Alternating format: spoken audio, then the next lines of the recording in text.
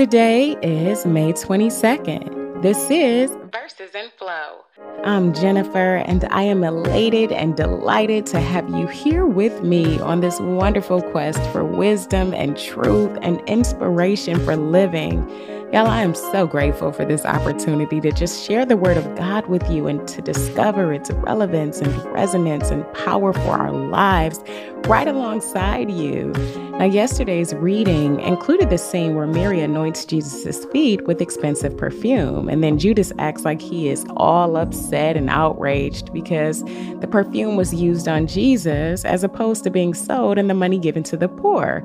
But Jesus, of course, isn't the least bit fooled by Judas's fake outrage, and instead, he regards Mary's gesture as a beautiful act of love, devotion, and worship, and he praises and defends her for it.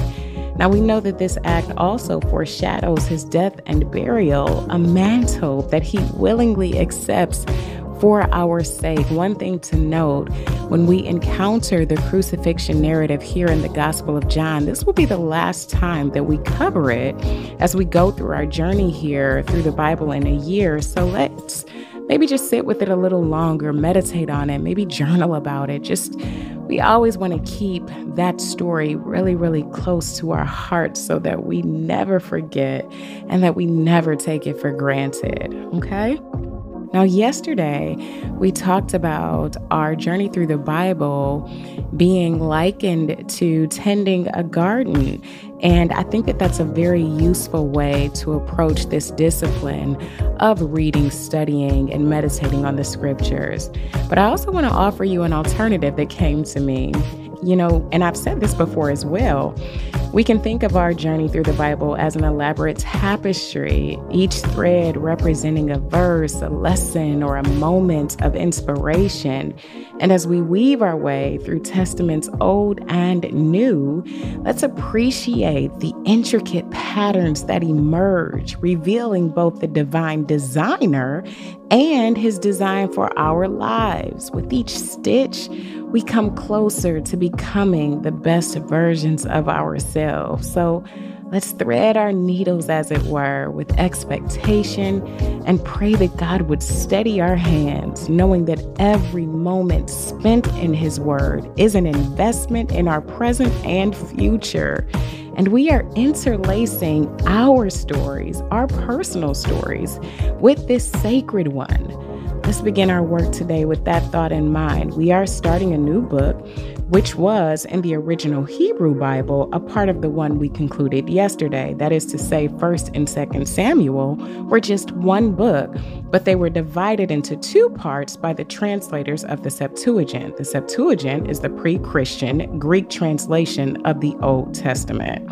Let's flow right in. 2 Samuel chapter 1, verse 1 through chapter 2, verse 11.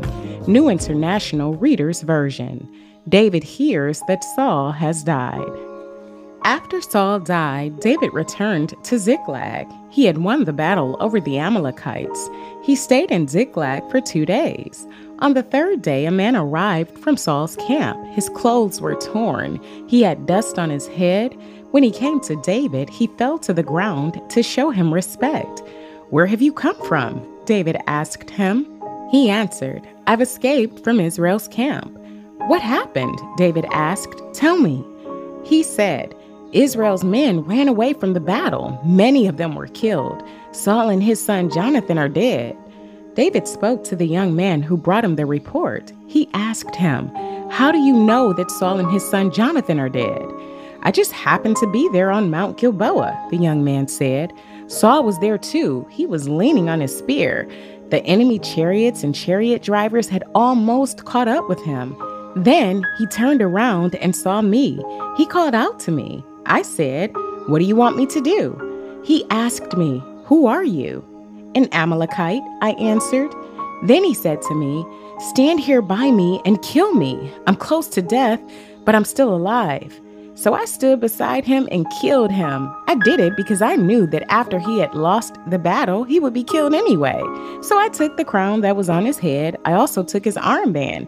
I brought them here to you. You are my master." Then David tore his clothes. All his men tore their clothes. All of them were filled with sadness. They mourned over the whole nation of Israel. They didn't eat anything until evening. That's because Saul and Jonathan and the Lord's army had been killed by swords. David spoke to the young man who had brought him the report. He asked, "Where are you from?" "I'm the son of an outsider, an Amalekite," he answered. David asked him, "Why weren't you afraid to lift your hand to kill the Lord's anointed king?" Then David called for one of his men. He said, "Go, strike him down." So he struck the man down, and the man died. That's because David had said to him, "Anything that happens to you will be your own fault. What your own mouth has spoken is a witness against you. You said, 'I killed the Lord's anointed king.'" David sung of sadness about Saul and Jonathan. David sang a song of sadness about Saul and his son Jonathan. He ordered that it be taught to the people of Judah. It is a song that is played on a stringed instrument. It is written down in the book of Jashar. David sang, "Israel, a gazelle lies dead on your hills. Your mighty men have fallen. Don't announce it in Gath. Don't tell it in the streets of Ashkelon. If you do, the daughters of the Philistines will be glad. The daughters of men who haven't been circumcised will be joyful. Mountains of Gilboa, may no dew or rain fall on you. May no showers fall on your hillside fields. The shield of the mighty king wasn't respected there. The shield of Saul lies there. It isn't rubbed with oil anymore. The bow of Jonathan didn't turn back. The sword of Saul didn't return without being satisfied. They spilled the blood of their enemies. They killed mighty men. When they lived, Saul and Jonathan were loved and respected. When they died, they were not parted. They were faster than eagles. They were stronger than lions. Daughters of Israel, mourn over Saul. He dressed you in the finest clothes. He decorated your clothes with ornaments of gold. Your mighty men have fallen in battle. Jonathan lies dead on your hills. My brother, Jonathan, I'm filled with sadness because of you. You were very special to me. Your love for me was wonderful. It was more wonderful than the love of women. Israel's mighty men have fallen. Their weapons of war are broken. David is anointed to be king over Judah. After Saul and Jonathan died, David asked the Lord for advice. "Should I go up to one of the towns of Judah?" he asked. The Lord said, "Go up." David asked, "Where should I go?" "To Hebron," the Lord answered. So David went up there with his 2 wives. Their names were Ahinoam from Jezreel and Abigail from Carmel. Abigail was Nabal's widow. David also took his own men and their families with him. They made their homes in Hebron and its towns. Then the men of Judah came to Hebron. There they anointed David to be king over the people of Judah. David was told that the men from Jabesh Gilead had buried Saul's body, so he sent messengers to them to speak for him. The messengers said, "You were kind to bury the body of your master Saul. May the Lord bless you for that. And may he now be kind and faithful to you. David will treat you well for being kind to Saul's body. Now then, be strong and brave. Your master Saul is dead, and the people of Judah have anointed David to be king over them." The armies of David and Saul fight each other. Abner, the son of Ner, was commander of Saul's army. Abner had brought Saul's son Ishbosheth to Mahanaim. There Abner made Ishbosheth king over Gilead, Ashuri, and Jezreel. He also made him king over Ephraim, Benjamin, and other areas of Israel. Ishbosheth was 40 years old when he became king over Israel. He ruled for 2 years, but the people of Judah remained faithful to David. David was king in Hebron over the people of Judah for 7.5 years. John chapter 12, verses 20 through 50. Jesus tells about his coming death. There were some Greeks among the people who went up to worship during the feast. They came to ask Philip for a favor. Philip was from Bethsaida in Galilee. "Sir," they said, "we would like to see Jesus." Philip went to tell Andrew. Then Andrew and Philip told Jesus. Jesus replied, The time has come for the Son of Man to receive glory. What I'm about to tell you is true. Unless a grain of wheat falls to the ground and dies, it remains only one seed. But if it dies, it produces many seeds. Anyone who loves their life will lose it, but anyone who hates their life in this world will keep it and have eternal life.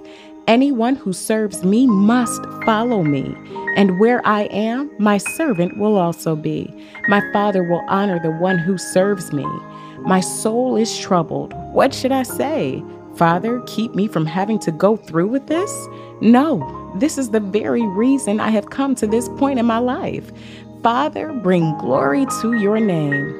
Then a voice came from heaven. It said, I have brought glory to my name. I will bring glory to it again. The crowd there heard the voice. Some said it was thunder. Others said an angel had spoken to Jesus. Jesus said, this voice was for your benefit, not mine. Now it is time for the world to be judged. Now the prince of this world will be thrown out, and I am going to be lifted up from the earth. When I am, I will bring all people to myself. He said this to show them how he was going to die. The crowd spoke up. The law tells us that the Messiah will remain forever, they said. So how can you say the Son of Man must be lifted up? Who is this Son of Man? Then Jesus told them, you are going to have the light just a little while longer. Walk while you have the light. Do this before darkness catches up with you. Whoever walks in the dark does not know where they are going. While you have the light, believe in it. Then you can become children of light. When Jesus had finished speaking, he left and hid from them. Some Jews believe and some don't. Jesus had performed so many signs in front of them, but they still would not believe in him. This happened as Isaiah the prophet had said it would. He had said, Lord, who has believed what we've been saying? Who has seen the Lord's saving power? For this reason, they could not believe. As Isaiah says in another place, the Lord has blinded their eyes. He has closed their minds. So they can't see with their eyes. They can't understand with their minds. They can't turn to the Lord. If they could, he would heal them. Isaiah said this because he saw Jesus' glory and spoke about him. At the same time that Jesus did those signs, many of the Jewish leaders believed in him. But because of the Pharisees, they would not openly admit they believed. They were afraid that they would be thrown out of the synagogue. They loved praise from people more than praise from God. Then Jesus cried out, whoever believes in me does not believe in me only. They also believe in the one who sent me. The one who looks at me sees the one who sent me. I have come into the world to be its light, so no one who believes in me will stay in darkness. I don't judge a person who hears my words but does not obey them. I didn't come to judge the world. I came to save the world. But there is a judge for anyone who does not accept me and my words. These words I have spoken will judge them on the last day. I did not speak on my own. The Father who sent me commanded me to say all that I have said. I know that his command leads to eternal life, so everything I say is just what the Father has told me to say. Psalm 118, verses 19 through 29. Open for me the gates where the godly can go in. I will enter and give thanks to the Lord. This is the gate of the Lord. Only those who do what is right can go through it. Lord, I will give thanks to you because you answered me. You have saved me. The stone the builders didn't accept has become the most important stone of all. The Lord has done it. It is wonderful in our eyes. The Lord has done it on this day. Let us be joyful today and be glad. Lord, save us. Lord, give us success. Blessed is the one who comes in the name of the Lord. From the temple of the Lord, we bless you. The Lord is God. He has been good to us. Take branches in your hands. Join in the march on the day of the feast. March up to the corners of the altar. You are my God, and I will praise you. You are my God, and I will honor you. Give thanks to the Lord because he is good. His faithful love continues forever. Proverbs chapter 15, verses 27 and 28. Those who always want more bring ruin to their households, but a person who refuses to be paid to lie will live. The hearts of those who do right think about how they will answer, but the mouths of those who do wrong pour out evil. Now, why did that man lie about killing Saul? Did he think that he was going to curry favor with David if he told him that he had killed Saul? Saul killed himself. I don't know. Why did he say that? Okay, let's pray. Dear Heavenly Father, Lord, we thank you for your word. We praise you that it reveals your truth and your grace to us. Lord, we praise you for this privilege of access to this treasure trove of impartation and inspiration and revelation that will ultimately lead to our transformation. Lord, we are so grateful to be able to discover the riches of your wisdom and the depths of your love. Lord, we come to you today with humble hearts and earnest requests. Lord, we just ask you to bless us with victory over the situations that are challenging us right now, Lord, whether they are trials or temptations, doubts or fears, conflicts or crises. Lord, help us to overcome them by your mighty power and your faithful promises. Lord, we ask that you would just inspire us with authenticity in our words and actions. Lord, help us to speak truth to power and truth and love and live according to your principles and your purpose and plan. Lord, help us to be genuine and transparent, not hypocritical or deceptive in our relationships with you and with those around us. Lord, we ask that you would just equip us with overcoming the obstacles that serve to block us, whether they are internal or external, personal or social, spiritual or physical. Lord, help us to persevere and prevail by your grace and your guidance. Lord, we ask that you would just cleanse us with purity of heart and intention in all that we do. Lord, we want to honor you with our thoughts and with our motives, and we want to glorify you with our deeds and with our choices. Lord, help us to be holy and blameless before you. Lord, we don't want to be sinful or corrupt. We know that it is in our nature to sin, but we also know that through the transforming power of your word, we can become more like you every single day in our character and in our conduct.